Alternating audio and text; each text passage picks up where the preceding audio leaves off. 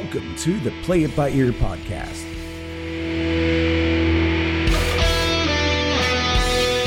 The podcast where the topics may vary because, hey, we play it by ear. And now your hosts, Eric Fiskus, Brady Liming, and Todd Griffin.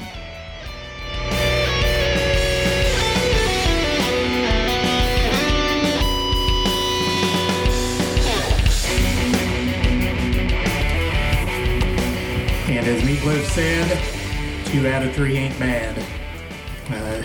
Todd not with us tonight. He is suffering ocular distress. Yes.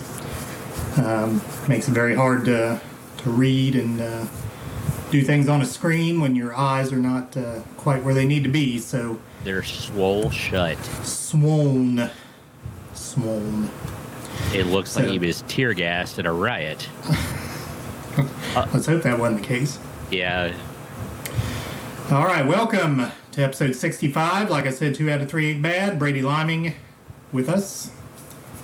And I'm Eric Fiskus. Again, it's been a couple weeks. We had played our classic, instant classic episode, episode 1. And I don't know if the people that watched, it's now up to, I think, close to 50, but I don't know if those people had listened to episode 1 before, and this is just the audio side, or if this is 50 new people. But hey, regardless, hope you enjoyed it.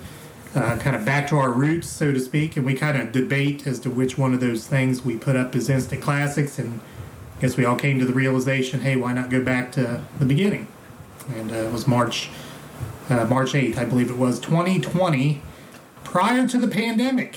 Just a scad few days before the proverbial caca hit the fan.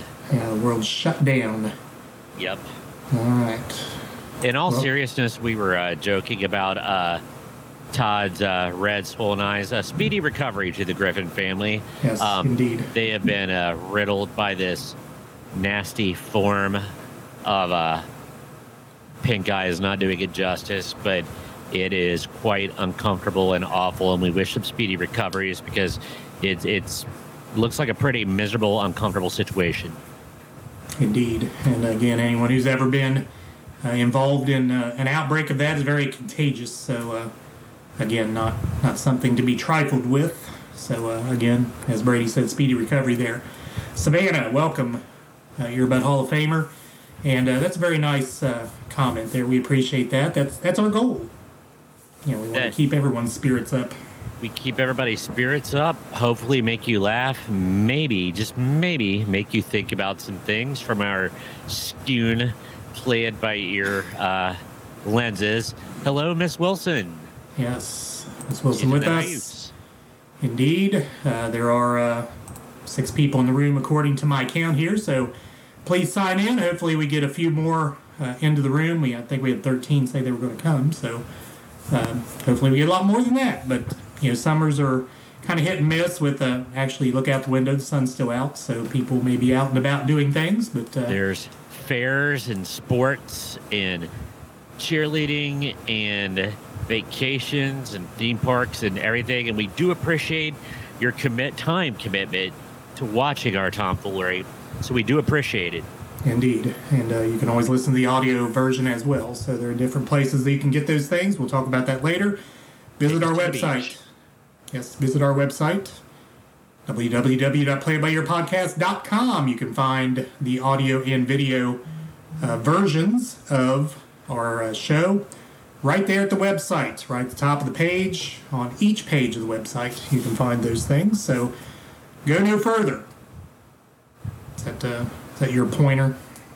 Yeah, it's like backing up a boat. It's always the wrong way, you know. All right, so again, with Todd not with us tonight, I don't know if he's in the room or not. Todd, if you're in the room, feel free to chime in. Certainly, you can comment by text anyway, and it's 1/3 your show, so comment away. Anyway, with the 2 of us here, we are probably not going to be able to do a game like we usually do because that involves some competition, and we can't compete with just two people. So we'll just kind of, again, play it by ear. And we'll just do regular topics. We kind of slushed over 3 different topics we're going to go over today. And we think they're pretty good ones. So hope you enjoy them and hope you agree with that. So Brady told me I was going to lead off. So lead off I will. And this goes back to my shirt, and I'll show everyone my shirt here. A Cobra Kai shirt. Yes, now, would I have worn such a shirt in 1986? No. Wouldn't have thought of it. Because same guy that would have worn a Cobra Kai shirt in the 80s was a guy that would have worn a $1 Million Man Mr. Ted DiBiase t-shirt because he's the heel and just relishes being a heel. Right. So I was putting the shirt on this morning and this topic hit me. It's like this show, and if you've not seen it, I believe it's on Netflix. Now, it started out on YouTube TV, I think, and then kind of migrated over to Netflix, but you need to watch it. It's very well done. And it goes into the fan theory thing that I'll get to in a minute, but I thought this was a truly great kind of flip of a script, so to speak. We being probably most everybody, has seen The Karate Kid and has watched that movie and thought, Ralph Macchio's character of Daniel was kind of put up on by those people who were in the Cobra Kai. Those baddies. Yes, those baddies. So as it turned out with this particular show that's now, like I said, on Netflix, they, as I said, flipped the script. Now, not Daniel. Yeah, Daniel's kind of he started out as the heel, and the show's kind of migrating a little bit, and I won't give it away, but again, good show to watch if you get the opportunity. But I thought, what other shows or movies or whatever have flipped a script like that so well? And kind of got me on to fan fiction.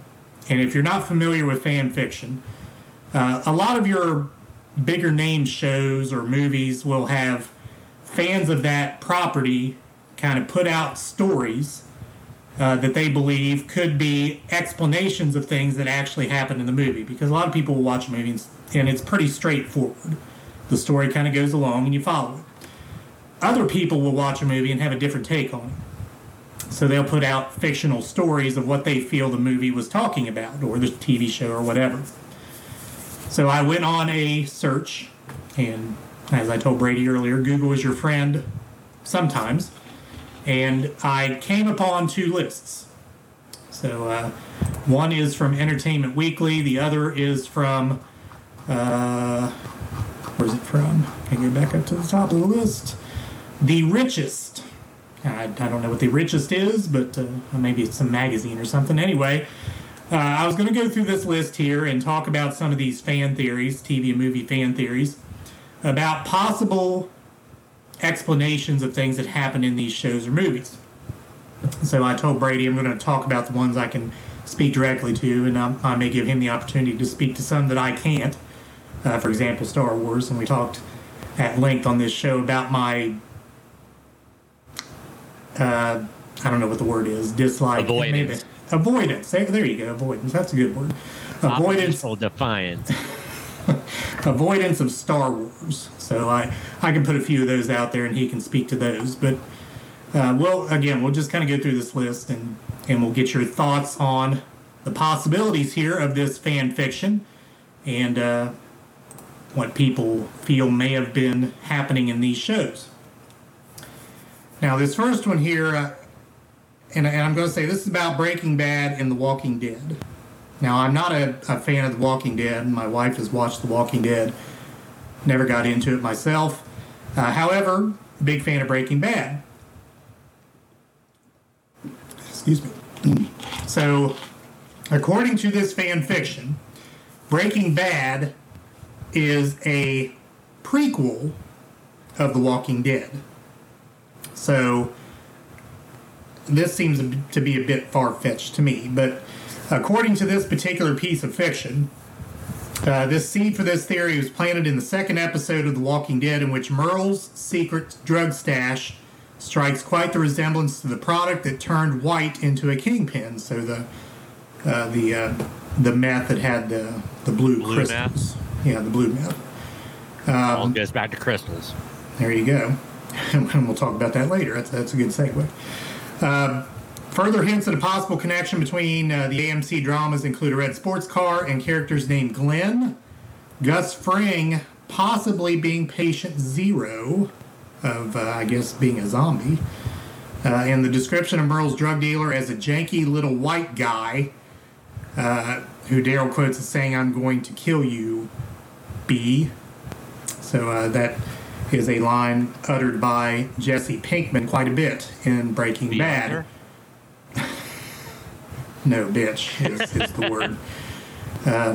So that's the basis of that theory. Like I said, that's, to me, it's a little...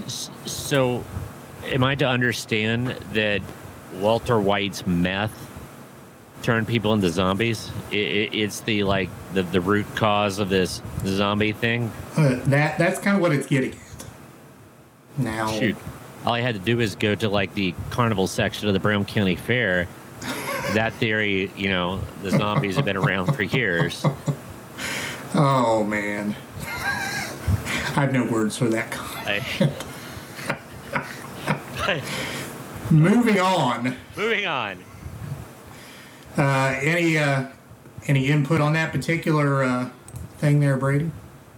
Well, no, besides, meth causing the zombie apocalypse, I mean... It's pretty cool, and the fact that there are some tie-ins. Maybe the creators were just having some fun with this, just to get people that are fans talking. But it is a pretty far-fetched leap. But it's interesting. It gets my attention. It does indeed. Now, this next one is interesting, very interesting. And this theory was circulated by none other than Buffy, Sarah Michelle Gellar, about Grease. And her theory was Sandy died at the beginning of Grease. What? Okay. At the end of the movie, what happens with Danny and Sandy? What happens with them? Their car flies off. Okay. As they wave goodbye to their friends on the solid ground below, leading to the conclusion that the flying car was the final result of Sandy's fantasy, as in she is dead. In the song, during the song Summer Nights, Danny and Sandy recount how they first met and started a summer fling. The line, "I saved her life, she nearly drowned," suggests that Sandy actually did drown, and the whole movie was an elaborate musical fantasy due to the lack of oxygen getting to her brain. The flying red convertible also suggests that Sandy is happily being whisked away to heaven at the end of the movie. So is Danny dead too at the end by that? No, Danny's part of her fantasy, because Danny was trying to save her from drowning. She actually drowned, but in the meantime of her drowning and her losing oxygen to her brain... She had a fantasy, then went to the light. There you go. The car was her going to the light. Wow. Now that's a good one. I like that one. What an interesting concept. Kind of throws a lot of darkness on a very whimsical... our dear friend Doug always slammed the flying car at the end of Grease. It's like, it was a good movie up till the flying car. That was a pretty ridiculous ending. But now, man... That gives some explanation to the ending, doesn't it? It does. So I just thought it was a silly, whimsical take, but evidently, now I feel icky. Nice input there by Buffy, Sarah Michelle Gellar. Yes. All right, next one. Jack in Titanic is from the future. What? So one fan theory says that Jack is actually a time traveler who came back in time to keep Rose from committing suicide, because that would have caused a delay in the ship's course and potentially kept the Titanic from crashing, altering the course of history. Now that sounds like something straight out of Loki. The new Loki. Have you watched it, Eric? I have not. Well, the whole thing is about there's these timekeepers that keep the timelines, multi-dimensional timelines straight. And that's really, I think somebody's been watching some Loki and maybe had a couple too many adult beverages and got behind a keyboard. I mean, it's an interesting theory, but there is nothing that leads me to believe that Jack is some kind of futuristic being. Let me go on with this. Jack is from the future. There's some signs to this. His anachronistic fashion, his haircut and backpack were not common until later, and his mentions of man-made structures that were not yet created in 1912, a.k.a. a roller coaster on Santa Monica Pier and Lake Wissota. I call that sloppy script writing, continuity issues. Could be. But I it gotta play does. devil's advocate here. Now, I love a good, deep thinking fan theory, but I don't buy that one at all. At all. Well, considering the movie is based upon a historical event, although there have been movies based upon historical events that have gone off a little fantasy, Yeah. I mean, I just listened to a podcast about the real life Inglorious Bastards. Thank you.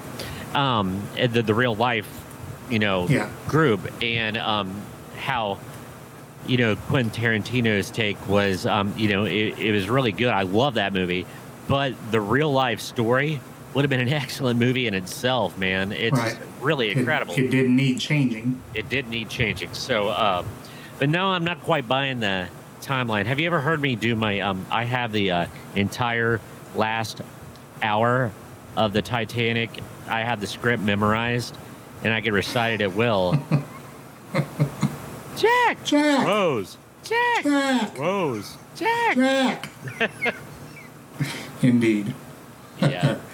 So, I like the movie, though. Don't get me wrong.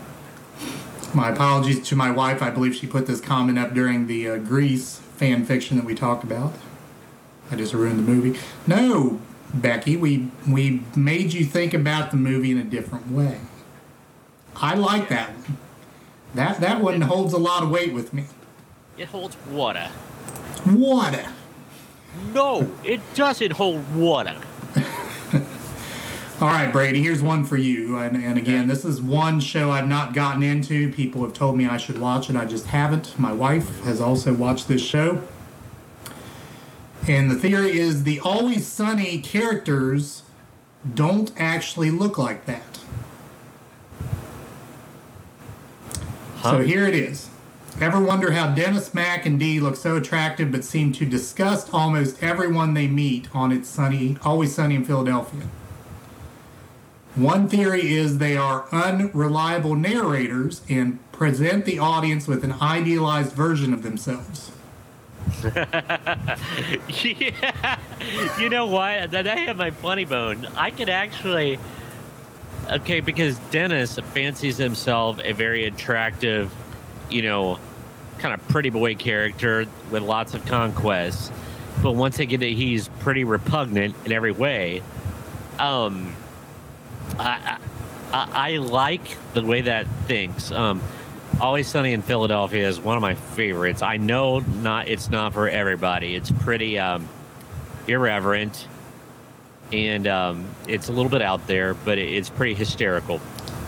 But this is definitely a theory that I want to read more about this.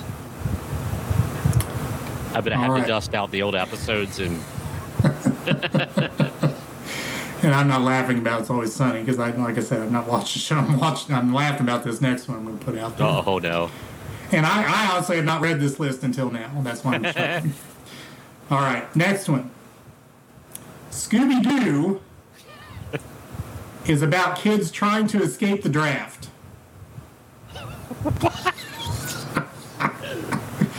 Okay, the cartoon mystery franchise Scooby-Doo never really explained why a ragtag group of 4 dissimilar teenagers decided to travel in a van to no known destination.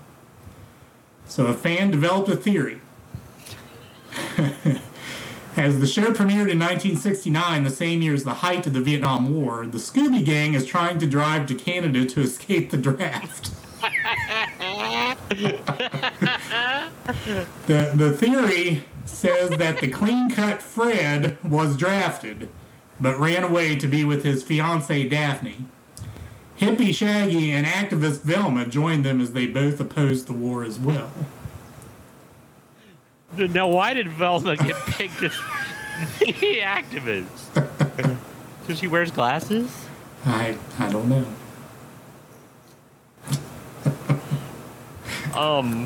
That's funny. That is hysterical. Yeah. So is Fred like the well-to-do, the fortunate son that is dodging? Could be.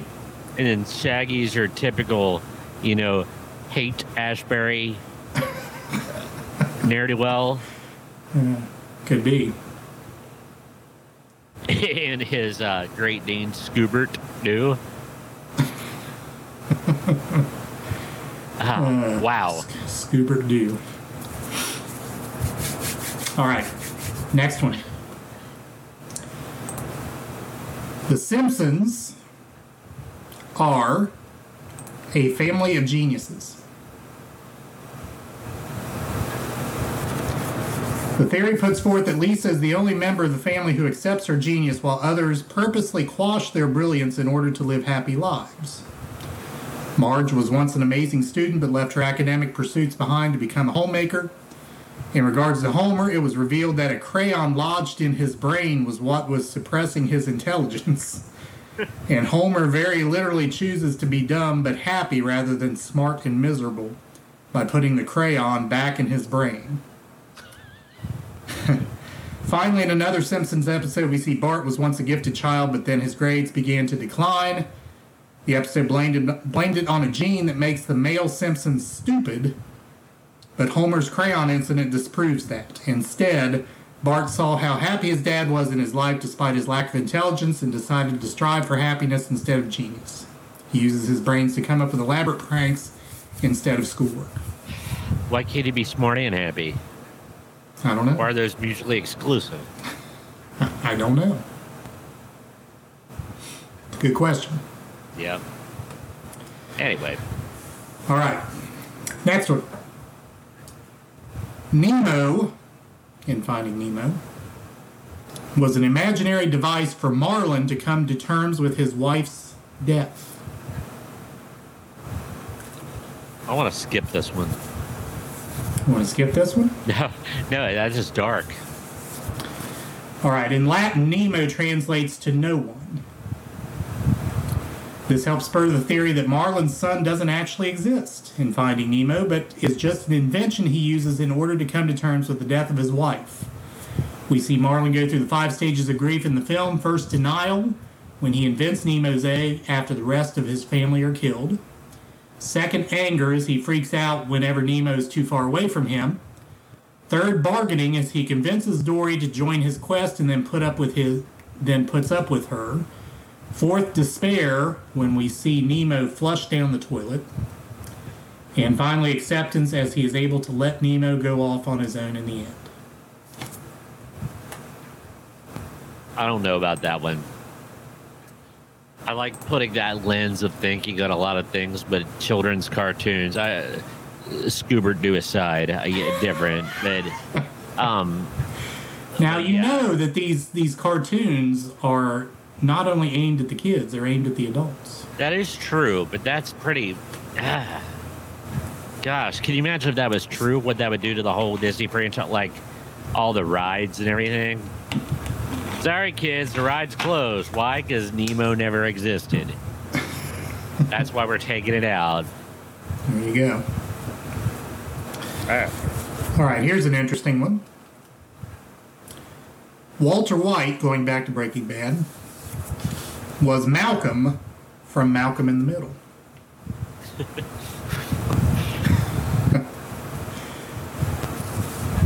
Okay, so here's the theory. The theory says that Malcolm grew up to be Walter White. Malcolm was very intelligent and had a knack for chemistry, but was also stubborn and manipulative. which are shared qualities with Walter. Plus, he would probably grow up to look like his father. In terms of name, Malcolm's surname is never spoken in the show. We see that he has a special relationship with his grandfather Walter on his dad's side. That's interesting. That's deep. That's deep. Wow. You know, along the same line, I always love it when these shows kind of speak to each other. And one of my favorites of all time, St. Elsewhere, was very good at this. Like, for example, one of the characters in St. Elsewhere was a character in The White Shadow, because both shows were created by the same people. So, the character from The White Shadow was a... Salami? No, it was, What was his name? He was an orderly. Coolidge. Coolidge. Yeah. He was an orderly, but Salami, Timothy Van Patten, who played Salami, was on one of the episodes of St. Elsewhere as another character. And Coolidge comes in the room and goes, "Salami?" Like, "Hey, Salami, what you doing here?" And Timothy Van Patten's character looks at him and goes, "Who?" I love that stuff. That stuff is great. Yeah. So it's kind of along the same lines as this. Mallrats did that. Because, oh, good gosh. Brenda. Oh, what's her name? Oh, gosh, I'm getting old.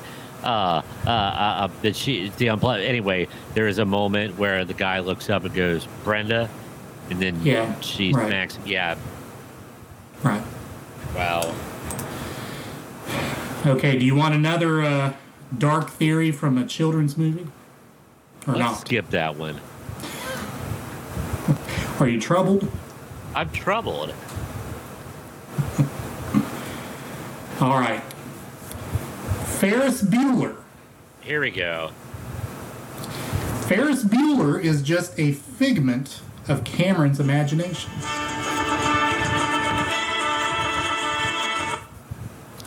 I think I know where this is going. Do tell. Continue. Okay. The thought is that Ferris only exists in Cameron's mind, and Cameron is imagining this entire adventure-filled day as he lies sick in bed. The whole movie then is in Cameron's mind, and Sloane is a girl he has a crush on, while Ferris is an idealized version of himself who is not afraid to talk to her. Yeah. I kind of figured it was going that, but I wasn't thinking sickness. I was thinking, physical sickness. I was thinking that maybe Cameron was mentally ill from all the stress he was over and creates this alternate reality. He also created Peterson. Peterson! Hold my French. Oh. Okay. This next one, again, based upon a cartoon. I don't know that this is dark necessarily, but you may think it is. Bikini Bottom, of SpongeBob SquarePants fame, is a nuclear test site. At the Bikini Atoll? Yes, the Bikini Bottom is actually the seafloor surrounding Bikini Atoll, a site that used to be a hotbed for nuclear testing. In connection to atomic bomb tests, you see kind of the end result of sponges Mutation. coming to life and with arms and whatnot and underpants. Right, indeed. Wow. Whenever the show uses live action footage of an exploding nuclear bomb, they always use visuals of the Bikini Atoll bomb test. This becomes a recurring choice of imagery on the show, and fans kind of took that into a direction of SpongeBob and his friends are a bunch of irradiated sea creatures. I could totally. I'm gonna come to the hoop strong on this one. I'm gonna go as far as to say that's not a theory. That's fact. Because there's just too much there. There's too much. Too much. The creator grew up in the Cold War. Too much. That is a fact. I guarantee it. I'd be shocked if it wasn't. It very well could be it. I mean, it fits really well. It does. Man. All right. Next theory. Anakin tricked Padme into loving him. Now, this is Star Wars. You'll have to speak to this one. Like I said, I will give you that one because again, I practice avoidance with that, as you said. Yeah. So, are they claiming that he kind of used the Force to sway her affections? Yes. One theory states that his Force powers were so powerful that his obsession with Padme seeped into her psyche unbeknownst to Anakin himself. So he had this power and he didn't know how to harness it, so it just kind of caused Padme to love him. Interesting. I might go as far as to say that could have been happening toward the end, but I don't. Well, see, when Padme first meets Anakin, he's a little boy and she's older, like she's of age already. Right. So maybe this crush that started when he was a younger boy, maybe, I don't know. I could see where somebody would get a little bit of a mileage out of that, but I'm not quite buying it for the whole time. Maybe at the end. All right, like I said, you have to speak to that one. I cannot. All right, next theory. Aladdin, of course, the cartoon Aladdin, takes place in a post-apocalyptic future.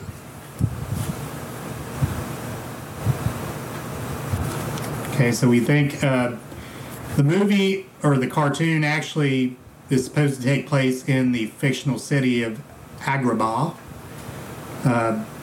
which is supposed to be in the past.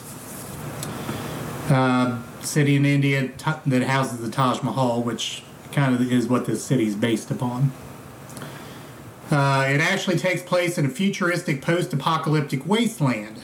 Even though this kid's cartoon is meant to be taken lightly, some fans have called proof to the fact that this is post-apocalyptic. For example, Genie calls Aladdin's clothes so 3rd century, and also says earlier in the film that he was locked in the lamp for 10,000 years, i.e. it must be the year 10,300. Also notice how Genie makes so many pop culture references that seemingly hadn't even taken place before that time, like mimicking Jack Nicholson in one particular scene. There's even an expanded version of this theory that explains the carpet's ability to fly as futuristic hover technology, and says that Iago can talk either because parrots have developed complex speech by then, or just figured out how to, the humans figured out how to understand the parrots. No. Yeah, there's so much other stuff. The pop culture references were put in there to get the adults entertained during the kids' movie. Because, my daughter, when she would watch it, she would have no idea who Jack Nicholson is. It was put in there for the adult folks watching it. In the opening, But the kids, do they care if this is post-apocalyptic? Maybe that piece of it is for the adults as well. See, I'm going to go back to the song in the opening credits. They had to change it because it was not very PC. Because it talks about, in the day of riding in camels and slitting your... It was a little bit insensitive by nowadays standards. So I think they so that kind of harkens back to the the Barbary pirate era, right? Kind of that swashbuckling. Yeah, I don't buy it. That's trying too hard. That's looking too hard. Intelligent, yes. Thought-provoking, yes. But I don't go along with that one. Fair enough. Fair enough. Fine. All right, next one. Becky Fiskus, if you're still on here, I may ruin another movie for you here. So the theory is Andy Dufresne from The Shawshank Redemption is a guilty sociopath. Do tell. Okay, it turns out this theory turns the movie on its head by asking the viewer to see Andy Dufresne not as an innocent man falsely convicted of murder, but as a remorseless sociopath and a master of manipulation. Andy's alibi states he did indeed buy a gun while drunk to shoot his cheating wife and her lover, only to change his mind at the last minute. In a twisted turn of events, someone else had murdered the adulterers instead, and the blame fell squarely on Dufresne. As if that doesn't sound like too much of a coincidence, the police also found fingerprints all over the murder weapon. If this theory is true, it means that Andy Dufresne's nonchalance inside the prison is a result of his own sociopathic behavior. He befriends Morgan Freeman's character Red just to use his resources, the same way he befriends the prison guards and Tommy just to acquire special treatment and another trial. Now here's the kicker. Here we go. In the movie, Andy Dufresne is obsessed with chess, which is an angle that never really plays out until you realize that it's a metaphor about how everyone in this movie are pawns and pieces in Andy's elaborate scheme to escape. He basically took everyone for fools. Red, Tommy, the prison guards, and even the audience. Even Brooksy. Yes. Thought-provoking, amazing. That is truly one of those things that'll make you think. Because I agree, I always saw that, there's like some of the worst luck ever, but that can happen, Right. But, he is a pretty cool customer. Not quite buying it, but I like the thought of it. It's definitely an interesting take. Yes. All right, next one. Now this one is, and I can't remember if it's actually stated in the movie or it's just assumed. So this is Forrest Gump. The kid who is assumed to be Forrest's son. Now, does it say that in the movie? Does Jenny say that? I think she... No, but she sure implies it. Yeah, she alludes the kid is smart like his daddy or something along those lines. I don't know. But so this theory says the kid really isn't Forrest Gump's son. So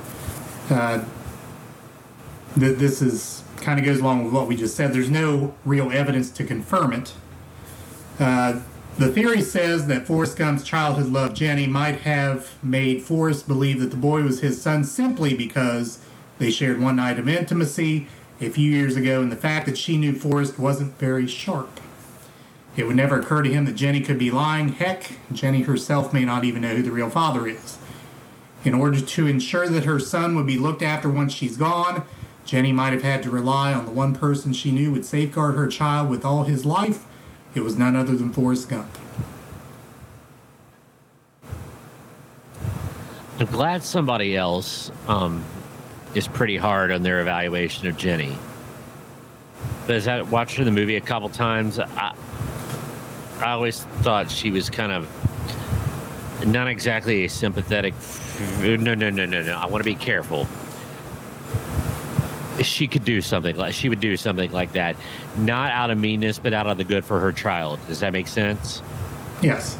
I could see her pulling that stunt for the safety and the well-being of her child. Indeed. So. All right, next one. Jurassic Park was an elaborate sham. All right. We're led to believe that John Hammond, who was the one who put Jurassic Park together, brought dinosaurs back to life by extracting DNA from a mosquito that's caught up in tree sap, thereby being frozen in time, correct? Mm-hmm. This logic falls short when you realize that the DNA has a half-life and could not survive that long, tree sap or otherwise. Also, there's no way to extract individual strands of DNA from a mosquito that probably fed off dozens of different dinosaurs, which means that the mosquito is just a fictional front story meant to explain to the public how these ancient creatures were brought back to life. So then where did they come from? Well, What are they saying exactly? That the dinos weren't real? real dinosaurs didn't look like anything we see in the movies, and this was even brought up in Jurassic World when it was explained that these so-called dinosaurs were really just a mishmash of various species of animals, an amalgamation of beasts, and aren't in their purest form.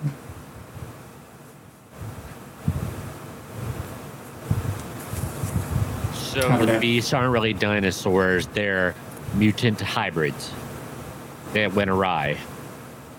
Something like that. Okay. Huh. Never thought about that one. Makes sense. Yeah. Final one. Wizard of Oz. Dorothy is the Wicked Witch of the East. Love that look on your face. All right, here's the theory. All right, Dorothy and Toto are swept off in a tornado, taken far away from Kansas in the mythical land of Oz. We all know that. All right, there Dorothy meets a who's who of weird characters who seem so bizarre yet so familiar at the same time. It becomes pretty obvious that these characters are mirror versions of the people on the farm. We've talked about that before. So, shouldn't she have a mirrored character in Oz as well? So if you remember correctly, Dorothy's house landed on the Wicked Witch of the East, killing her just as the story begins. Fans have always believed that the witch was indeed Dorothy's sideways world twin. Dorothy even plucked the witch's ruby red shoes and wore them herself. The notion gets weirder the more you think about it, and is loaded with tons of metaphorical value, but makes total sense that Dorothy killed her mirror image the moment she landed in Oz.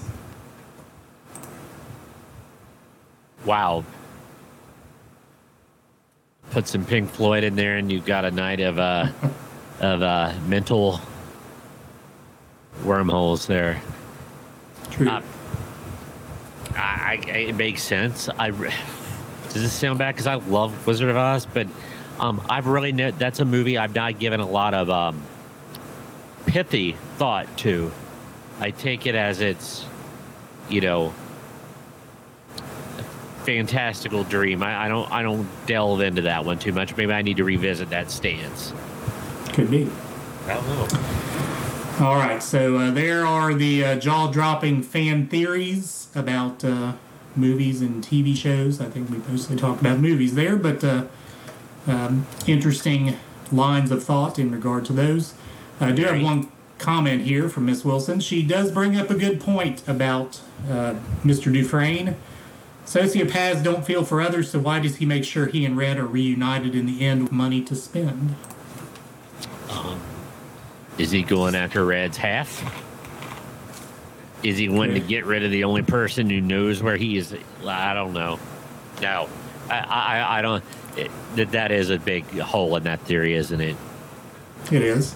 You would have to suspend all you know about him and think that he was going to find Red to kill him. But if he's a murderous individual, he lets Red come down to Mexico just about maybe the time he's running short on the money he took down there himself. Red comes down, he kills off Red, has more money to go with. Wow. Oh, man, you had to do that. Wow. Sorry, you kind of left me speechless there. Now I'm going to have to ruminate on that. Which has been my answer for a lot of things. Correct. All right. So that is topic one. We do want to, again, talk about memberships on our website. Memberships support our work on the podcast. For more information, go to playitbyyourpodcast.com/support. And let you have a look at our website here. And there's our support page. And there you can see our Earbud Hall of Famers. These are the ones who are members. Allison Chavis, Christy Rocky, Joe Rocky, Chuck Griffin, Savannah Brown, who is in the room here with us. And Jessica Longacre, thanks to one and all for supporting our podcast through membership. If you go to that page there's a Buy Me a Coffee link here, and you can click on that. That goes to our crowdsourcing website, buymeacoffee.com, and you can set up your membership from there. And thank you guys so much. You first Hall of Famers have really that really kind of gave us a little bit of confidence that what we were doing was entertaining people. So we can't thank you enough. You are you are responsible for what this has become. Don't say that to them. They discontinue membership. Make it all right. All right. Topic 2, Brady. Caught me mid-sip there. Oh, what's going on here? Oh, wow. What was that? That was the strangest thing ever. Okay, sorry. I was looking at myself at the screen, and there was an eclipse over me. There was like some kind of shadowy figure. But okay, my topic is a revisit of an older topic. They were coming back to it a little bit and adding to it because it was really funny and it got a lot of reactions. So I call them, why are we accepting this marketing ploy? Why do we accept this as fact? We are asked to spend critical thought and just accept some things that products and commercials throw at us simply because. We could, like I said, we could go back to some. Okay, I made a reference to one at the beginning of the episode. Crystals. Everything has to have crystals in it to make it better. Like Fresh Step cat litter with crystal action, or all the flavor crystals in a cert. The crystal we have to accept that makes everything better. So why? We don't know. That's just what they tell us. So I have another list that I have compiled. This is not a list from the internet. I would like to proudly say that this is stuff that I've thought about that has stuck in my craw. Are you sure you're proud? You sure you're proud of that? Let me rephrase this. This is the stupid stuff that keeps me up at night or pesters me as I walk down the aisle of a supermarket or in a restaurant. And yes, Eric and I had a lunch the other day, and I've got to say that it was our lunch that kicked this off again, because I looked down at the menu, and jumping on the page and kicking me across the chops was a hand-patted burger. Why is that supposed to make me excited? First off, I don't care. Oh, no, let me rephrase that. First off, what else would it be patted with? Now, I did bring that up in our conversation. Yeah, like, a spatula. It could be spatula padded. But why does that make it worse? I mean, is there a foot padded sandwich? Is there some cook back there stepping on the patties? It's a foot padded sandwich. Makes it that much better. Or a patty. Or that's the one that I was absurdly demonstrating, is they put it in their armpit and do the, it's pit padded. No, like for real, like the hand padded thing. So what it asks us to accept is, what else is it going to be padded with? And B, why does that make it better? Why is a hand padded burger better than one that has been lovingly cradled with a spatula?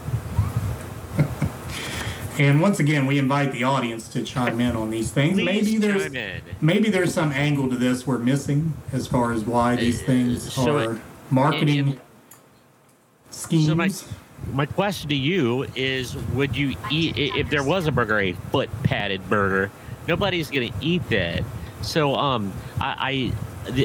the only thing that I've got to go on is maybe nostalgia, where you saw your grandmother making the patties with her hand. I don't know, but sorry, I mean, I'm sure there's grandmas that don't wash their hands out there just the same. I don't know why that is a big deal, but hand-patted sandwiches was what kicked this whole topic into gear, if you want to know what the catalyst was. So would you say there's a better chance that a spatula would be cleaner than a hand?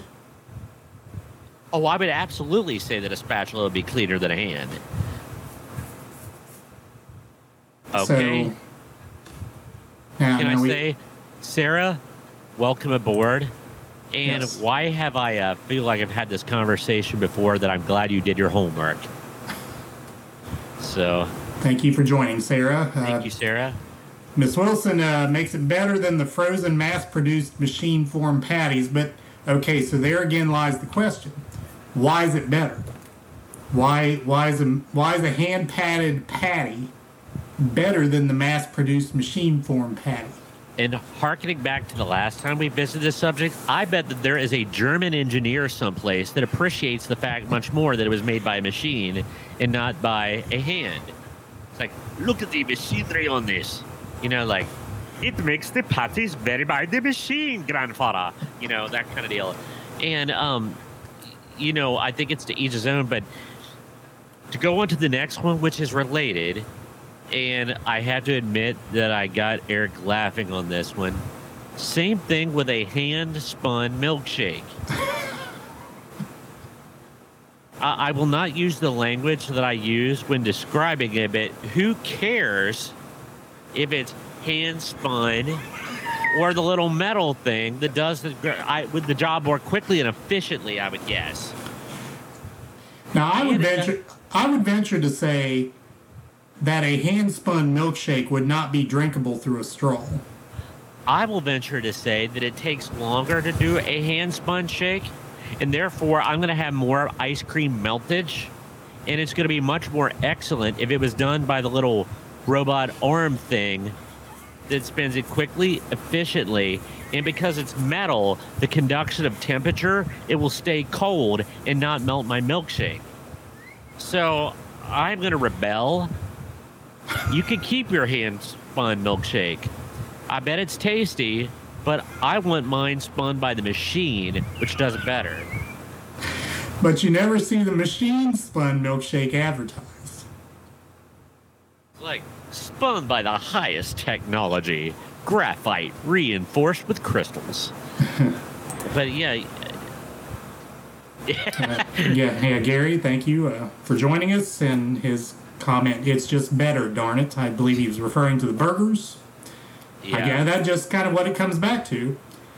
Sarah asked about the milkshakes as opposed to pre-mixed, maybe. Maybe.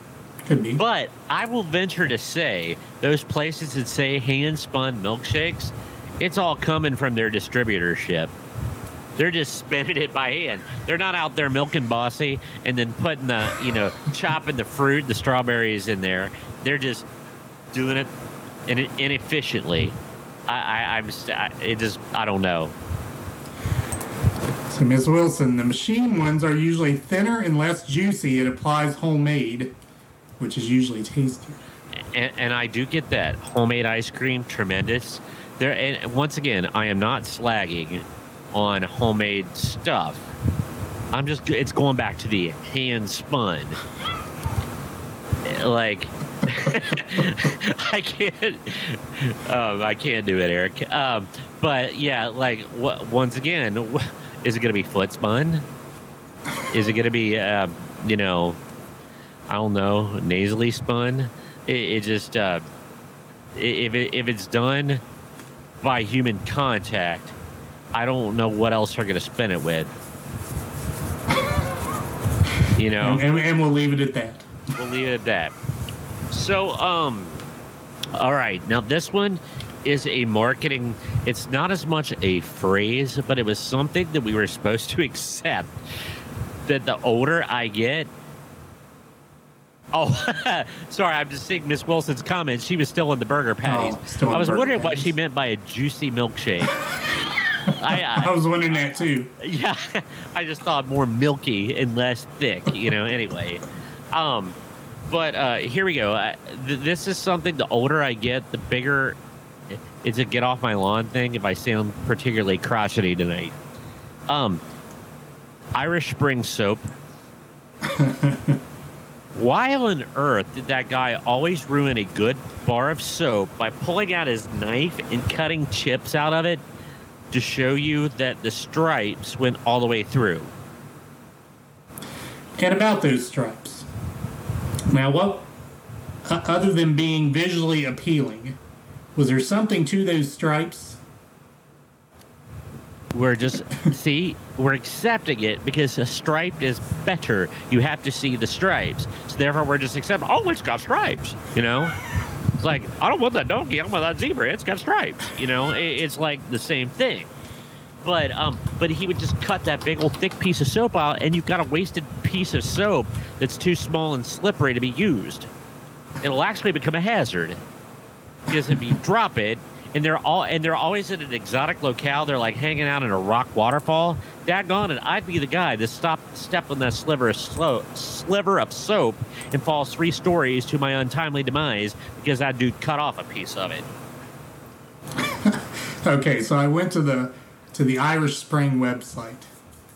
So here's the comment. There's nothing quite like classic Irish Spring bar soap. Its freshness lasts 12 hours, and its rich lather cleans you up no matter where your adventures take you. Irish Spring bar soap is available in a variety of scents and formulations for whatever clean you need. I want to be less clean. I want the one that leaves me a little bit funky. God. How many variations of clean are there? That and 12 hours. How do they know that? So I could lather up with the Irish Spring soap, go out and run 7 miles, which I would never do. But if I did, I'm guessing my freshness would no longer be there. I can imagine this lady in a stacked beehive in a lab coat running alongside of you going, and then writing down 3 hours in, still fresh. And then what is fresh?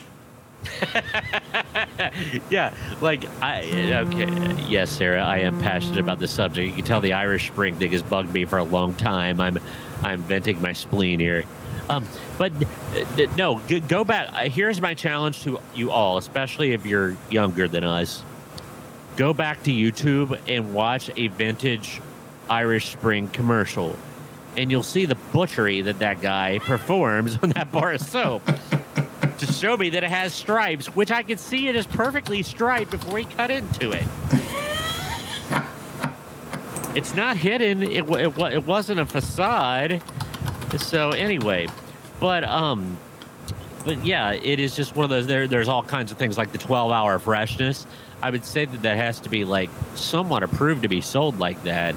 It doesn't mean freshness meaning you don't stink, or 12 hours later you still smell like the soap. I think maybe I can share this. What? Is it a video? It's a video. Oh! Let me try to share. I can't whistle that well, so or wait a minute. I think I just might have accidentally done the Old Spice theme.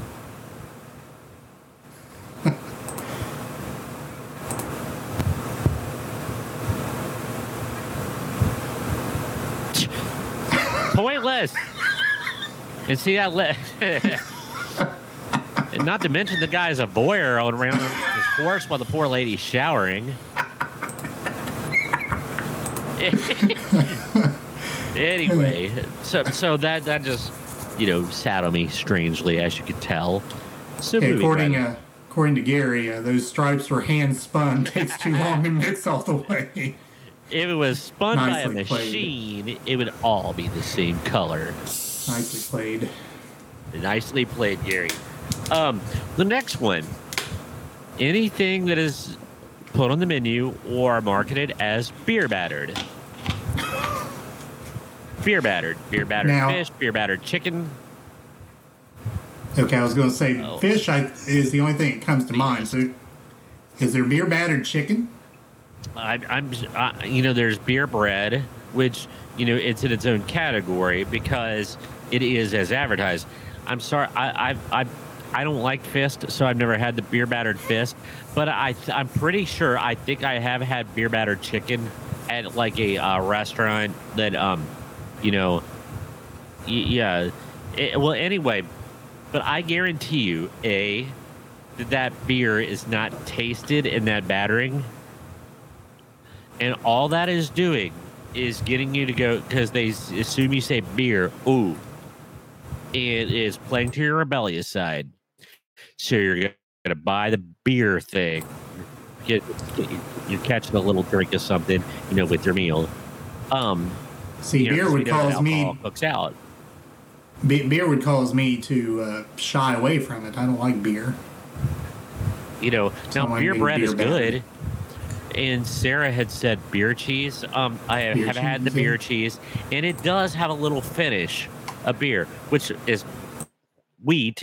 It's grains, so it has that bready. Yeah, I can tell that in the beer cheese. But beer battered, it cooks out. So I will challenge somebody that does it really make that big of a difference? And I got to take maybe the it joke does. here.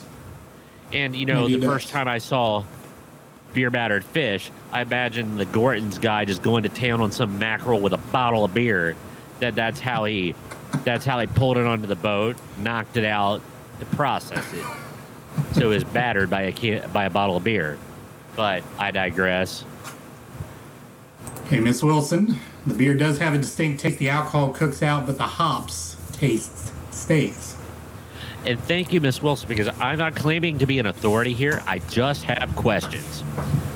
So, I can't, I'm having a hard time wrapping around that it makes that tremendous of a difference. And Miss Wilson just set me straight. If it does, please tell me, because I can't imagine it. I think she did. She did. Pan-seared. Now, I'm not saying that doesn't happen. What else are they going to sear it in? Garbage can lid seared, yummy. Manhole covered seared. What else is it going to be seared with? If you're telling me that in the process of cooking it, they seared it, that's all I need to know. This is seared chicken. Why do they have to tell me it's pan seared? I don't know. I have no answer for that. I know. Like I said, if you pulled the manhole cover off the street and you're, doing a pork chop on that, it's like, look what I'm doing. I'm searing it on the manhole cover. That's interesting. The pan seared, duh, where else is it going to be? So, I could go quickly on. Let's see. I'm going to go old school to a toy. Never understood this. And I can't say that it's a marketing term that we still are accepting, but it is a marketing ploy that as a kid, I didn't get it. And I still don't. But it is the G.I. Joe action figures with Kung Fu grip. Now, I had one of these. I was very small, probably like 4 or 5 years old when the large size G.I. Joe went the way of the dinosaur, and they went to the smaller action figures. But my older cousins had some. And I will demonstrate what Kung Fu grip was, for real. They had rubbery hands, and it would do this. I'm not kidding. That's what Kung Fu grip was.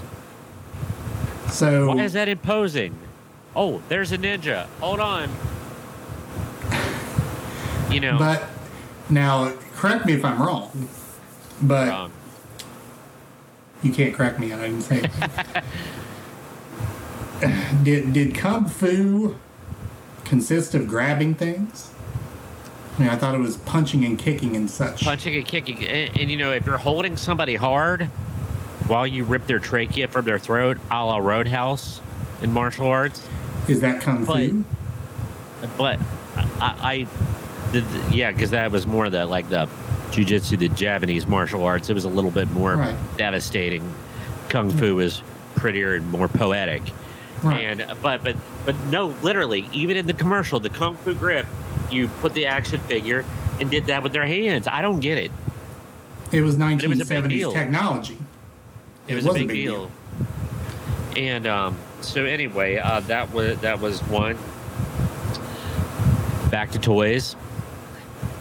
And after I wrote it, I get it. I have to say that I wrote this down, and I'm not a little girl, but dolls with realistic hair. Realistic hair. And I guess that's because they, style it and everything. But my first reaction is like, who cares if it's realistic? You know what I mean? Well, like you said, I guess you came to the realization it's about styling it. It's about styling. So here's an example where something made my list, and I'm, big enough to admit that, okay, now I got it after some thought. I guess more goes what the question becomes, what goes into making the realistic hair versus the non-realistic hair. Yeah, in G.I. Joe, those action figures with the Kung Fu grip, they had realistic hair, but basically it was like Mossman from He-Man, but it was brown colored. It was like a space age carpet on their head, and it wasn't very realistic. It was just kind of weird, actually. And I'm so glad that they went to action figures with painted on hair, because that always weirded me out about G.I. Joe. So, like they had AstroTurf on their head. But, all right. Anything with oatmeal in it that's not meant to be eaten. There was I remember as a kid, there was this bath product, Aveeno. And yes. It showed the lady sliding into the bathtub. Aveeno with real oatmeal. Who cares? All I'm saying in this day and age, the thing that would be beneficial from oatmeal could be extracted and pressed out and stirred in. You don't have to put, you don't have to get the Quaker Oats guy to dump things in my soap to convince me to put it on my body. I actually don't want to wear breakfast. So, Aveeno did have that consistency of oatmealish. But once it got in the water, did it look like your? I don't know that. I can't see. That's right. Now I could totally be down the plant extract going into a soap for like aloe. Maybe oatmeal juice has a healing quality, which I'm sure it does, but I don't think you have to tell me about it. I don't think I need to know that there's oatmeal in there to make me feel better. I just want to know that if I've got a case of poison ivy and I get into that bath with the Aveeno, it's going to make me feel better. I don't care if it's oatmeal or blackberry leaves or whatever kind of marketing ploy that they use.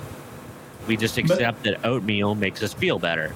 But does that go back to the au naturel of oatmeal versus some laboratory created whatever that makes you feel better? That's true. And I know that there's this push that nature's but sometimes we have perfected things a little better. Now, I'm guilty of it too. Homemade, all natural, organic, I get it. But I don't necessarily, once again, I don't want floating chunks of oatmeal in my soap. That's basically what I'm saying. And Aveeno kind of implies that when I put that in the water, I'm going to have chunks of strawberries and peaches in there too. Now, strawberries and peaches are not oatmeal. No, but there's strawberries and cream oatmeal, or you can smell like maple, whatever varieties of oatmeal that there are that's out there. Which, by the way, have you noticed some of the new things they're doing to oatmeal to entice kids? I saw one that has unicorn eggs in it. I didn't look. And what does a unicorn egg taste like? I don't know. I don't know. But it was a multicolored looking, tie-dye looking egg that'll turn your oatmeal some colors. But I don't know if it was like a malted milk ball. I don't know. And on top of the fact that the unicorn is a horse, I don't know if I want to ingest the eggs. Yeah. So, or apples or anything else that may emanate from the unicorn. Horse apple oatmeal. That's not going to go over well. A true story. I think it was Williamsburg, Virginia. My ornery Aunt Cheryl bought a box of it was made to look like Esther Price candy, but it was horse apples. And it was individually wrapped horse droppings that they actually sold, but she was going to actually gift to one of my other uncles. So, yeah. Ms. Wilson asked what's wrong with bathing and having breakfast at the same time. That is true. Efficiency. That is I'm all about efficiency. I don't think they would be able to get away on TV with Aunt Jemima in your bathtub, or having one of the other characters, the food characters like Chef Boyardee, or sit there in the bathtub with you. That would get a little bit creepy. The Gordon's Fisherman, the Tidy Bowl Man. Now he's in the toilet. But anyway, I think I pretty much got through my my list. I was going to mention beta carotene. There was a big push where shampoo had beta carotene in it, and everything was. I'm sure it's going to have some use, but everything had beta carotene in it. Yep, I remember that. Yeah. Yeah, like you said, aloe was big for a while. Aloe kind of seemed to go by the wayside as far as a marketing ploy. Now you can get aloe juice to drink. It's supposed to be a hydrator. I can't get around that because the consistency is Vaseline. Is it like drinking flavored Vaseline? If anybody's drank the aloe juice, let me know. But I could be wrong, but I had a problem with that. It was a texture thing. Yes, maybe with a vino, as Miss Wilson says, the Quaker Oat Man would also be in the tub with you. With his mullet under his tri-cornered hat. His tri-corner hat, yeah. Yeah. Barbara Bush, as someone claimed that it. Oh, I remember the first time I heard that. Anything else on that topic, Mr. Liming? I think we're pretty good, but you know what? This is the topic that keeps on giving because, like I said, all it does is take me a trip to go to the to Kroger and go down the aisles, and this stuff just jumps out of me. So you never know. So there'll probably be a part 3 somewhere down the line. Someday along the line, there will be. All right. So before we get into topic number 3, if you ever wonder what we're talking about when we use certain terms, you can visit our website and go to the isms. And I'll share the screen once again. And see the play-by-ear isms right here, which is the next to last thing on the menu at the top of the screen. If you click on that, and I keep saying we have isms to add, and I just haven't added them.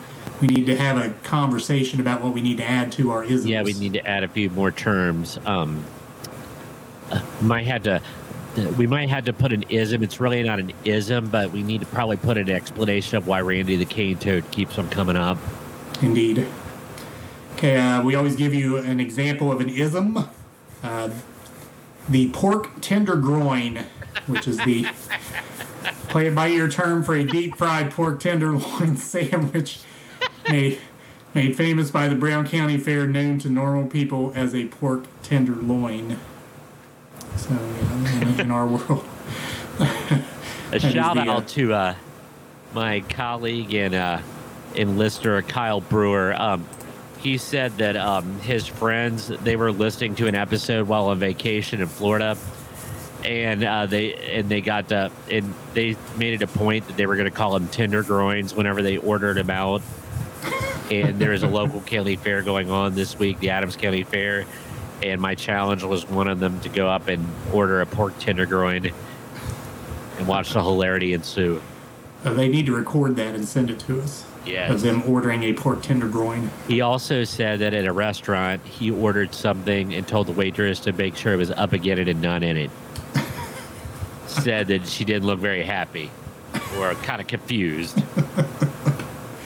Confusion, I'm sure, followed that comment, as it does with most people we interact with outside of our show. All right. So we were to topic number 3, and with Todd not being with us tonight, we kind of had to put our heads together and come up with a topic number 3. And usually, like I said at the top of the show, we usually play a game, but we can't play a game with just the two of us here, with no one to kind of compete against each other and be the moderator. So we have a topic number 3 here. And we decided on this one because we had kind of discussed it, but Todd, being a little bit younger than us, may not have been quite as efficient at putting comments in on this particular thing. So this is a shout out, I guess, to the older set of our audience. However, I believe the younger set will appreciate it as well. And all of this exists on YouTube. Yes. And Boom Network and like vintage car, the place where you find your vintage fun. Go ahead, Eric. I'll just yes. There you go. All right. So the conversation between the two of us, and again, we didn't go really in depth into it, but we tried to find a topic. And the first conversation was our all-star lineup of Saturday morning cartoons. And Brady said, well, does it have to be cartoons? Can it be shows? Because there were like live action shows and there were also cartoons. I said, sure, why not? Why not Saturday morning shows? But then I started looking at some lists and came upon a list of 30 live action shows from Saturday morning television that will give you all the nostalgia. So these are specifically live action kid shows.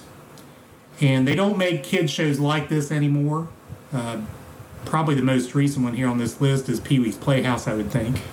Again, I haven't gone through the list extensively, but that would kind of come to my mind as probably the most recent. So I would guess most all of our audience would be familiar with Pee-wee's Playhouse. Let me say this. There is live action kids programming, but the concept of the Saturday morning only show, because there's things like iCarly and Sam and Cat and those kind of things that are Nickelodeon, Disney Channel, that they make those, which are live action. But once we get started, you're going to know what we're talking about. Right. Basically, cartoons with actual people rather than drawings. That's kind of what we're at here. All right, so again, I'll kind of, there's 30 on the list here. I'll kind of jump around, I guess. And I mentioned Pee-wee's Playhouse, probably being the most recent one here. And I come up with the years on this. Pee-wee's Playhouse, 1986 to 1990. And Pee-wee Herman, probably one of the biggest characters in pop culture in that time period of any character there was. Forrest Fall from Grace. So to speak. And you can look up how Paul Reubens, which is Pee-wee's actual name, I guess, he played the character in Pee-wee, but Paul Reubens, how he fell from grace, you can look that up on and Google that. But again, 1986 to 90, the show was a wacky Imaginarium, according to this list. He would have daily secret words, talking chairs, disembodied genies, all kinds of interesting stuff going on there. I never actually watched the show. Again, this was more when we were in high school, so this was a little bit beyond probably us partaking of Saturday morning programming too much. I loved Pee-wee's Big Adventure, and I have watched Pee-wee's Playhouse and laughed at it now as an adult. But to be honest, we would have been a little bit too old. It would have been uncool for us to kind of watch that. It would, we would not have been the target. Well, that's true, but I don't know about the uncool part because it seems like there were a lot of people in our age group that did watch it. I remember people talking about watching it. Yeah. I didn't watch it. And I watched it in passing, but I think today, if you gave me a box set of Pee-wee's Playhouse, I would probably watch it beginning to end and love it. Like the word of the day, I remember us doing that, kind of jokingly. And I'm going to be honest with you. I guess my humor, I like it a little bit more highbrow than that. That's why I just never cared for Pee-wee Herman at all. I just didn't like that pratfall sort of humor. But Large Marge. Oh, well, no, that was Pee-wee's Big Adventure. Okay, and I'm saying this with a serious face. I'm kind of telling on myself, and I'm not being funny here, even though it's going to be kind of funny. There's probably not a day, there's probably not a week that has gone by since 1985, where when brushing my teeth, I don't go, Mad Dog! Once I've got the toothpaste in my mouth, or at least I think it. That is fun. So, yeah. It's stuck in there. So there are some things from Pee Wee Herman that are entrenched in us forever. So Miss Wilson loved Pee Wee's Playhouse, watched it with her son Bryce, and Dale. Welcome, Dale. Welcome, Dale. He has the comment that a lot of people have when they happen upon our show in the middle. What? Ha ha ha ha. I actually think he's making a Pee Wee quote. What? Oh, okay. There you go. There you go. Yeah. I thought he was just saying, what in the world are you all talking about? Which does happen often. Yeah, that does happen. Your secretary, who is it that always comes in? Which one of our listeners always seems to come in the weird times? Is it Trina? I can't remember anyone specifically. Yeah. It seems like the same person like 3 times, like, I don't know what's going on here. All right, so I'm going to go back here on the list, going to go back a little further in time again.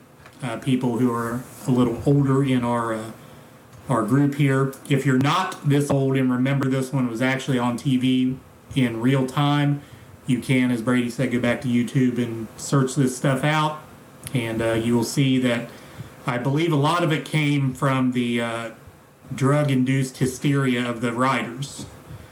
So we'll just leave it at that. And the first one I'll put on here, although this one, as I told Brady, was not actually on when we were alive, but has come back, or did come back in reruns a little later, like when we were very little. And you may have heard of it, H.R. Pufnstuf. Only lasted 1 season, which was surprising to me. I didn't know that. It was a full-size puppet show. So, unlike the Muppets, which you really didn't ever see their legs too much, but, I mean, these were full-size puppets. And like the walking characters at Disney. Right. So it was a novel concept at the time. Again, a little scary to look at. It seems a little LSD-ish. Yeah. But the popular show introduced wide-eyed children to the mayor of Living Island and its distinct residents. That H.R. Pufnstuf was the mayor of said island.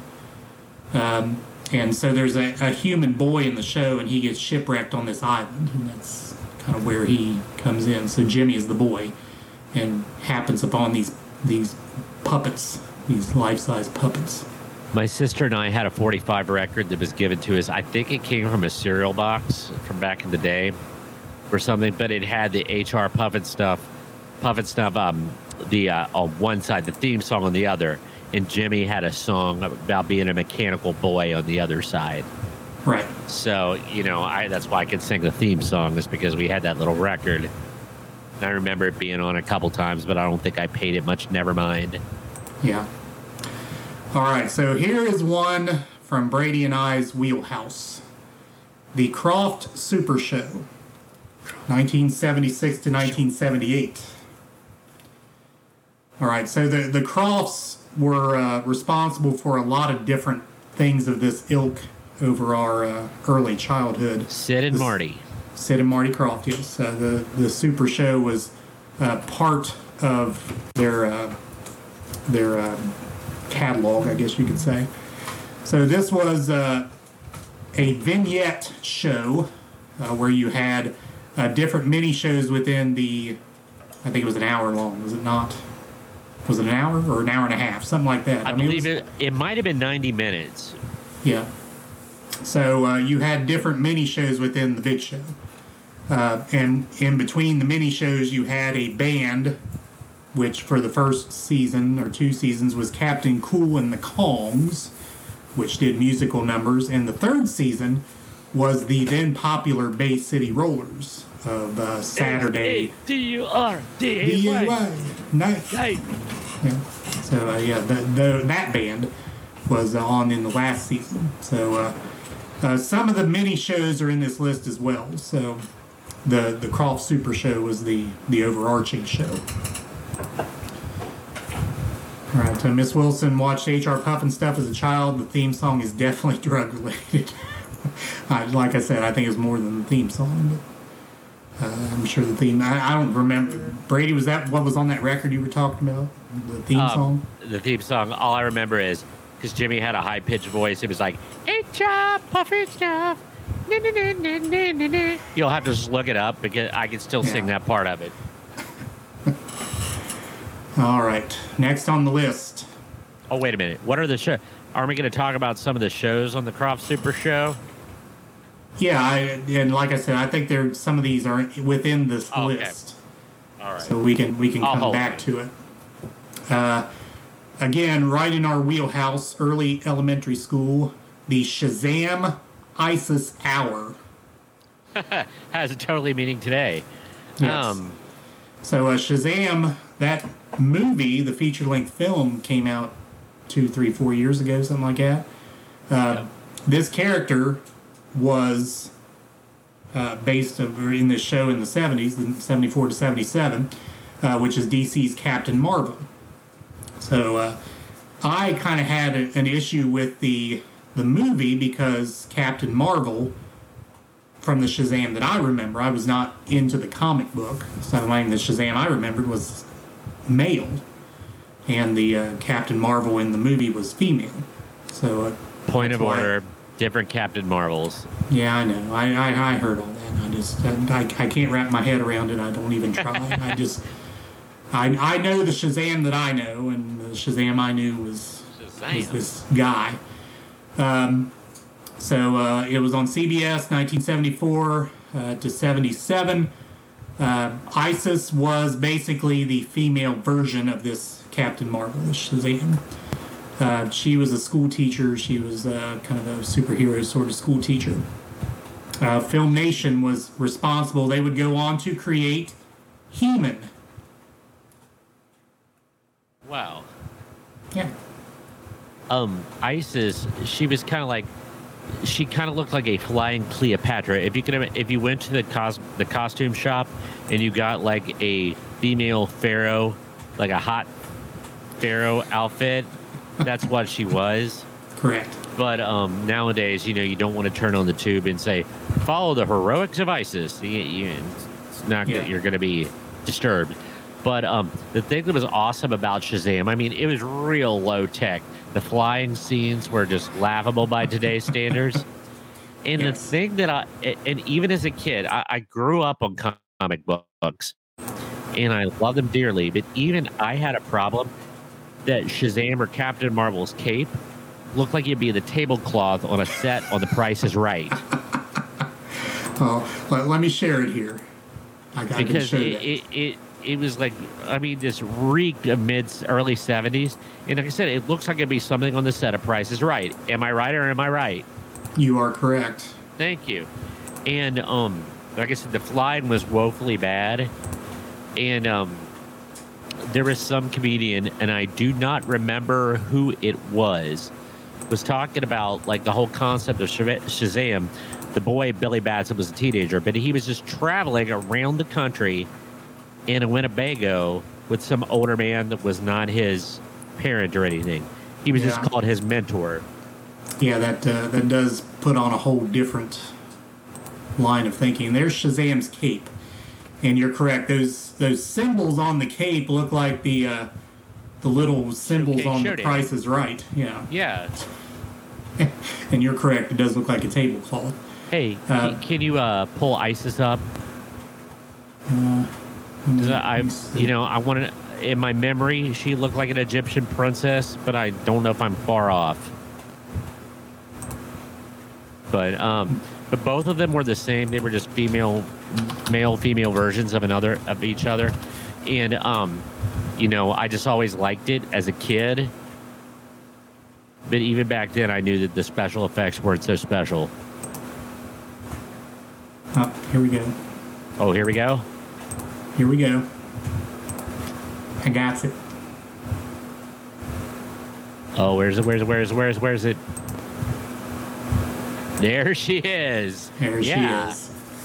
And she has the head, I don't want to call it a headdress. What you call that thing? That little gem thing in her forehead, and the little mini skirt sort of outfit. So yeah, Kind of like a hot pharaoh, like a yeah. So as Shazam, I remember in order to turn into Shazam, he would yell Shazam, and then you'd hear this music. Da, da, da, da, da, da, da, da. and if he gets struck by lightning, instead of frying to a crisp, he would transform into a superhero. Yeah. Do you know what Shazam stands for? I've heard this before. Yeah, I know, and I don't remember all of them, but they were like a pantheon of Greek gods. Right. Like, I think it was like Z was Zeus, right? Zeus, yeah, Apollo, Hercules, Mars. yeah, Mars, right? which was a combination of the Greek and Roman, which, if you get technical, but I wonder if I ever got, accidentally said that at the wrong time, like slipped on the soap left by the Irish Spring guy with Shazam, and transformed right there in the. Anyway, sorry. So Miss Wilson gives us the lyrics to the H.R. Pufnstuf theme. H.R. Pufnstuf, who's your friend when things get rough? H.R. Pufnstuf can't do a little cause he can't do enough. Yeah, that's it. H.R. Pufnstuf, no friend when things get rough. That's it. Yeah, I just needed the words. I can still sing it. Nice. All right, moving on. Arc 2, 1976. Yeah, loved it, and it was a very exciting moment in my life. There in Arc 2, there is this thing where to open a door, they would do this. So there would be a little hand part, and they would go like this, and the door would open. I still do that when I walk into Kroger. Full disclosure. So there's a picture from Arc 2. So it's the lead singer of the Spin Doctors in a high-tech RV. Something like that. Yeah.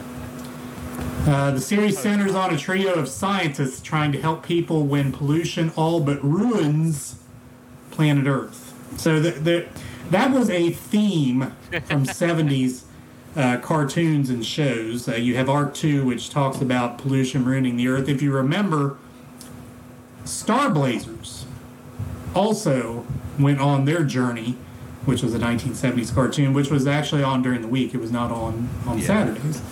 But they went on their journey to try to keep Mother Earth from disappearing due to some sort of pollution as well. Yeah, the Gamelons hit Earth with radiation to destroy it, so they had to go someplace to get the Cosmo DNA to save it. But the humans did do the polluting. Just like. Correct. That's a deep cut. Yes. We probably just lost 2/3 of our audience there. All right. Next one. Brady, I don't know if you remember this one. Monster Squad. Live action series featured Dracula and the Wolfman. However, it also featured inspired a kid-friendly premise on par with the movie that shares its namesake. Now, I remember the movie. I don't remember the TV show. Frankenstein joins Drac and Bruce W. Wolf to form a literal squad of crime-fighting monsters. They had a crime computer naturally known as the Crime Computer, and a pretty sweet ride, the Black Monster Van. Because everyone in the 70s had a van. Stabbing wagon. Our monster heroes also took a page from Batman's playbook and gave themselves utility belts. Oh. Now, that goes back to another 1970s cartoon, which was on during the week and not on Saturdays, the Groovy Ghoulies. Oh, yeah. Boy, that just reeked of drug induction, didn't it? Yes, it did. And yeah, you can look up Groovy Ghoulies at your leisure. Next on our list, since we're talking about the live action piece, Land of the Lost. Yes. 1974 to 76. So if you remember, 2007, Will Ferrell had a big screen adaptation to this. Was a box office disappointment, but that show was based upon this one from the 70s. And of course, The one in the 70s was not meant to be funny. no, it was meant to be totally serious, but in turn, it was somewhat humorous. It was. Land of the Lost took two of our favorite things, alternate universes and dinosaurs, and combined them to create a cheesy but entertaining show about the Marshall family's adventure in a realm that's home to dinosaurs. Each week, the Marshalls struggled to survive their new home long enough to find a way back to their real one. They were on a white water rafting trip, and somehow they went down the wrong rapid, and they ended up in Jurassic Park, like a Hollow Earth, Lost Kingdom. Yes. And they had this ape-looking kid. He was a Correct. hominid. All right, this next one, Brady. I don't know if you.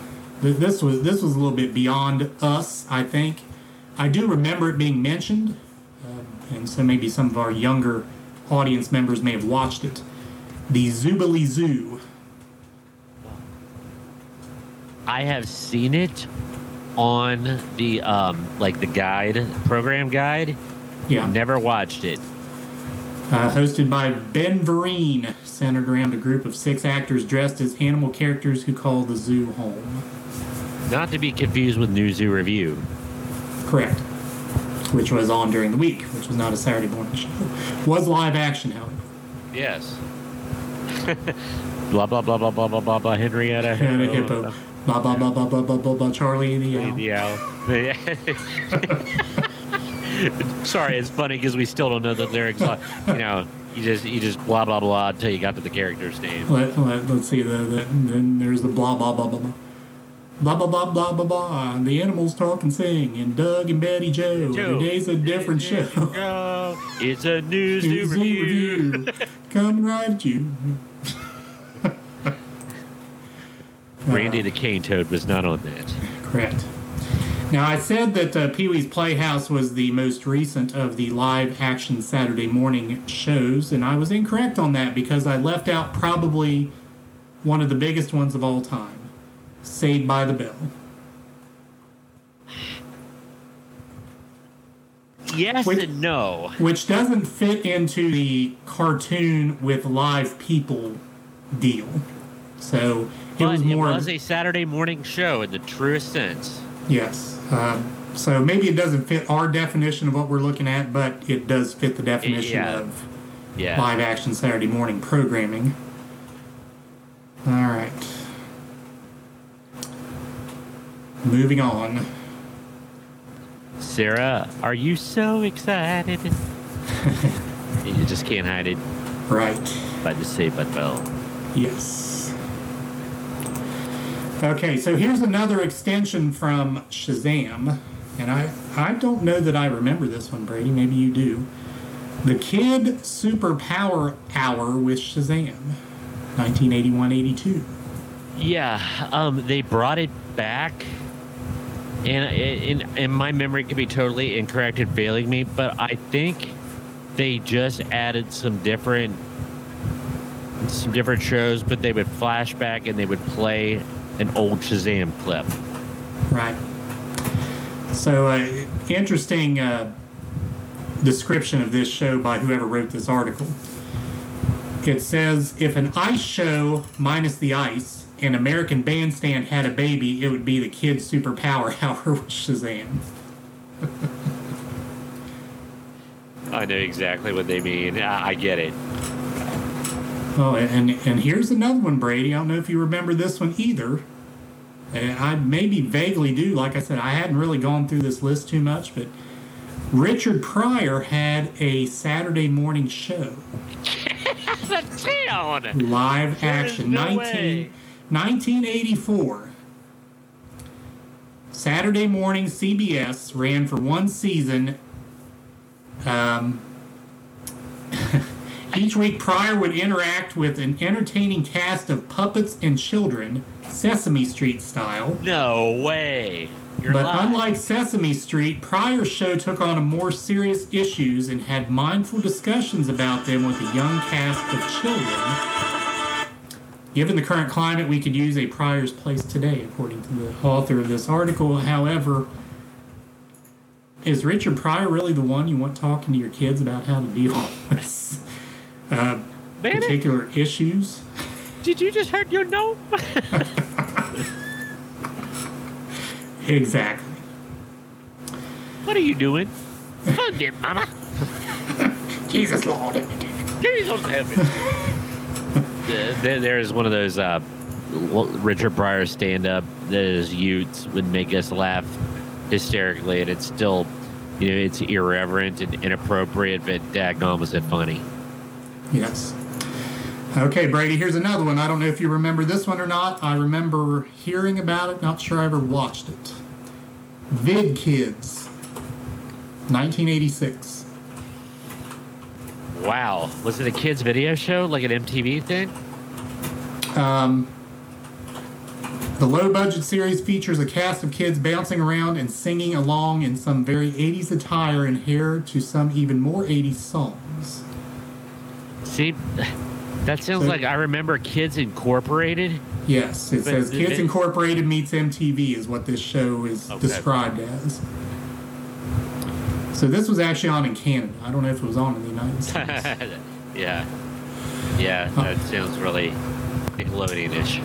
All right, so for the benefit of our younger audience, I'm going to talk about some more recent ones. And again, I had not gone through this list. I assume Saved by the Bell was... Of course, you had Saved by the Bell, the new class, which I think is garbage. But maybe some people like that. I can't do it. Anyway, California Dreams, 1997. Yes. I remember that one. Surf Dudes with Attitudes, according to this. Their tunes were a mix of catchy bubblegum pop and the type of song that you could ignore in the background of your middle school dance. But the fictional band couldn't even come close to producing a song as unforgettable as the California Dreams theme song. Yeah. I do remember that. It's one of those things I would catch in passing, and I kind of would be ashamed. It's like, you know what? I think I could get into this if I sat down and watched it. But yeah. All right, next on our list here, Sweet Valley High, 1994 to 97. I remember there being books. I do remember. She's a sweet... Wait. She's a Sweet Valley girl. He's a Sweet Valley guy. Blah, blah, blah, blah, blah, blah, blah. Sweet Valley High. Something about the commercial. I kind of remember that. Home was the fictional town of Sweet Valley, California, which would often spark drama between the very likable Elizabeth and her more irresponsible flirt with sister Jessica. The series was a big deal, spawning a popular soundtrack and 3 seasons worth of episodes that became a hit on home video. Wow. All right, Sarah was 1 year old. Don't know which show you were talking about. You were 1 year old there, but Shut it. Gary, was that Holy Smokes Kids with Richard Pryor? Yeah, Richard Pryor. Unbelievable. All right, did you remember there being a live-action reboot of Flipper on Saturday mornings, 1995 to 2000? No. But I could still sing the theme song and do the synchronized swimming thing that I made for the sweeps and swim. Be at the pool going, Flipper, Flipper, faster than lightning. Yeah, but didn't know there was a new one. You know Shazam was a guy, right? All right, Mighty Morphin Power Rangers. Did not know that was on Saturday mornings. I know it was a daily thing, but did not know that. Mm-hmm. There was a kid version of American Gladiators, 94 to 96. Gladiators 2000, which kids would do the things American Gladiators would do. I forgot about this one too. Beakman's World. Oh, I loved Beakman's World. It was good.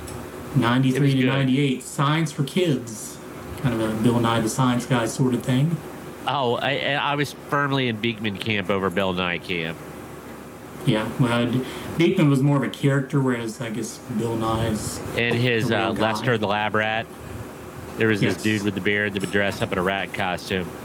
Yeah. Beekman was Transformers to Bill Nye being GoBot, in my opinion. Lester, a real life actor dressed up to look like a mangy rat, according to the author. Bill Nye the Science Guy also on Saturday mornings from 93 Yeah. to 98. So I guess maybe those two were competing against one Big another. time. So let's go back to the Croft Super Show for a moment, Brady. Let's. I thought those individual shows would be in that list, but apparently they weren't. So let's speak to those. If you don't know, again, the Croft Super Show, going back to that, was I believe it was a 90-minute show. It had many shows within the big show. So like 20, 25-minute mini shows. So Brady, kind of go through the list there. That was Okay. involved. So if my sister is watching, it was our Saturday morning routine. We watched this. I still have a Croft Super Show comic book that was put out at that point, and I could still pretty much sing the theme songs to about every segment on the show. So one that comes to mind is Electra Woman and Dyna Girl. Yes. Okay, so it was a crime fighting duo, and they had a very cool kind of early '80s theme song.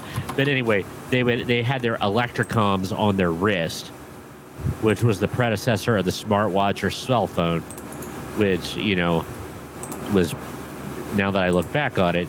So I saw some Pee Wee Herman there, but yeah, Electra Woman and Dyna Girl was definitely a crime fighting duo. I'm sharing there. There they are. Dyna Girl. Oh, that's cheese-tastic. Nice. Yeah, I kind of had a little bit of a thing for Electra Woman. I can't see I think I see the Electrocom on her wrist, maybe. But so one of the other ones, keep that Google machine up there, Eric, was Bigfoot and Wild Boy, Yes. which is the same Bigfoot that was in the $6 Million Man. Now, is it the same big feats that we've been talking about? No, in fact, I think Bigfoot it was robotic. But now, I will tell you once again, there's a lot of subtext to Bigfoot Wild Boy.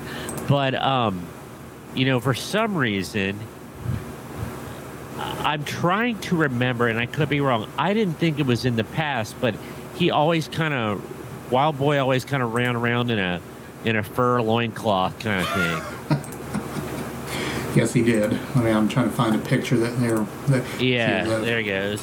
Fur cod piece. Yes. Loin. But that's an Animal Kingdom paradox there, because you'd have to have a fur cod.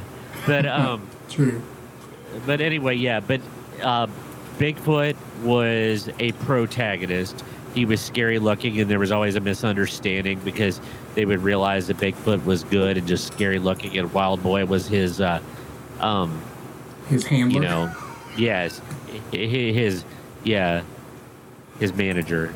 There was Bigfoot and Wild Boy, Electra Woman and Dyna Girl. There was also Dr. Shrinker, about some teenagers that went to a haunted castle, and Dr. Shrinker shrank them, and so they had to live through the perils of Dr. Shrinker's evil house cat and things like that. But it had an awesome theme song. It's Dr. Shrinker, Dr. Shrinker. And I was really, okay, there was a rugby shirt that I had that mirrored the character from Dr. Shrinker. It was like blue and gold rugby shirt. And I was so happy when I got that because it looked like the guy from Dr. Shrinker. And I do not know if there's a picture available. Yeah, of here we that. go. There it is. Yes.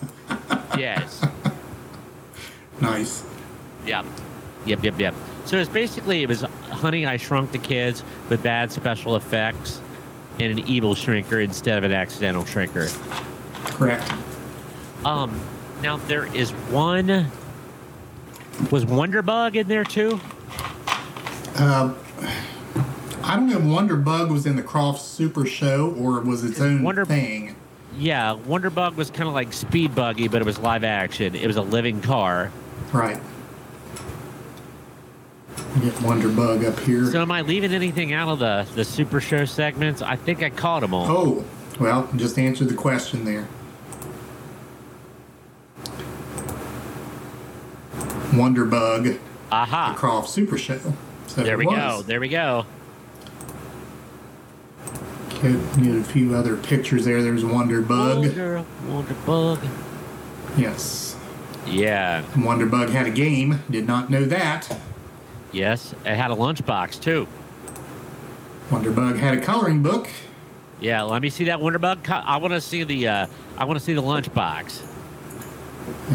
I know there was one. I didn't have it, but somebody did. Because I remember in kindergarten somebody having a Wonder Bug lunchbox. I guarantee it's out there. So there's the Sid and Marty Krofft television production. Yeah. So were those the only shows? Am I leaving anything out? I guess Land of the Lost was a Krofft show, but it was not part of the Super Show, I don't think. Now, I'm going to go off script a little bit. This isn't Krofft Super Show, but I know we're getting kind of close to time here. There's big. Yeah, there they are. I don't. There's there on the wrist. One of my favorite live actions was called The Kids from Caper, and they were young sleuths. Like the Man from U.N.C.L.E., isn't it? CAPER was. Yeah, it stood for something. I didn't know that back then. But they were young teenage sleuths that would go, but they would sing songs. They were kind of like a boy band in a van. And I'll stand behind to this day. They had some solid pop offerings during that TV show. There they are. See, I know. Let's see, Bugs, Doc. I forget what the first one's name was, and the one on the right, the one on the far right. But I know that it was Doc. It was Bugs and Doc, but I don't remember the other two. Bugs and Doc. Is that a Looney Tunes reference or what? I don't know, but it was. The other thing I remember is Doc was like the ladies' man. He was he had a really bad blue leisure suit. Even when I was like 6 or 7, is like, nah, that's not going to age well. So this is an article from Tiger Beat saying that the kids were mad that the Caper album was hard to find. I guess they put out an album with their music on it. I bet if my sister dug somewhere that she would take her little handheld cassette recorder and she recorded the songs from the TV show. And we would listen to that on vacation because we would record the songs from it. Right. Which is what you had to do back in the 70s. You didn't have one of those newfangled VCRs. Yeah. Yep. All right. Anything else on that topic? Not that I can think of off the top of my head, but that was fun as heck. Yes, brought back a lot of memories there. Yes. All right, as we end up our last topic here, I want to remind you that our audio version of this show will come out Friday morning, 3 a.m., as always. You can find it on most any platform you can find audio podcasts on. And interesting, we always talk about looking at our numbers and where people are listening and whatnot. If you look, and we can kind of take it down to the past 30 days, the past 7 days, it's interesting to look at the different platforms that people are listening on. Our second, actually tied for our first highest platform listened to in the last 30 days is Ghana. It's an Indian podcast platform. So I guess we have a lot of listeners from India. Hello, make yourselves known, please. Yes. Contact us. 20% of our listening audience is from India, so welcome. And, welcome. So some of the lesser-known platforms, of course, you know about Spotify and Apple Podcasts. CastBox is on our list there in the last 30 days. So iHeart. iHeart's there, but 41% is classified as others. So there's a whole bunch of different platforms you can find our audio podcast on. We also want to shout out to the fact that our second highest group of listeners are 18 to 22-year-olds. So, again, kind of surprising when you delve down into these things, but we're glad we can entertain the younger set as well as the older set like us. So, welcome to one, welcome all. We should be a hit with like 12 because 12-year-old because that not mature past that. Yeah, exactly. That's our humor level. So maybe that's why it is that we appeal to that set. Video-wise, of course, you're watching on Facebook. This show will be archived on Facebook Live. You can also find us on YouTube. We have a channel there, and Twitch. All three platforms carry our video version of the show. So again, we want to wish our co-host Todd speedy recovery from his ailments there with his eyes. Ocular distress. That's going to have to go in the isms. Indeed. Yes, Todd was unable to participate in episode 65 because of ocular distress. That will be the sentence in our isms there. So, for the good of the order, please join us next week. We'll have episode 66, and hopefully you again catch the audio version of the show here later in the week. Brady, you want to take us out there? In honor of our ocularly distressed co-host, Todd Griffin, peace.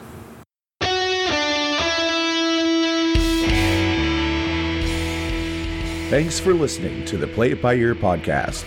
You can follow us on Facebook, Twitter at Play It By Ear Pod 2, and our website at anchor.fm/Play It By Ear podcast. Thanks again, and join us next time as we play it by ear.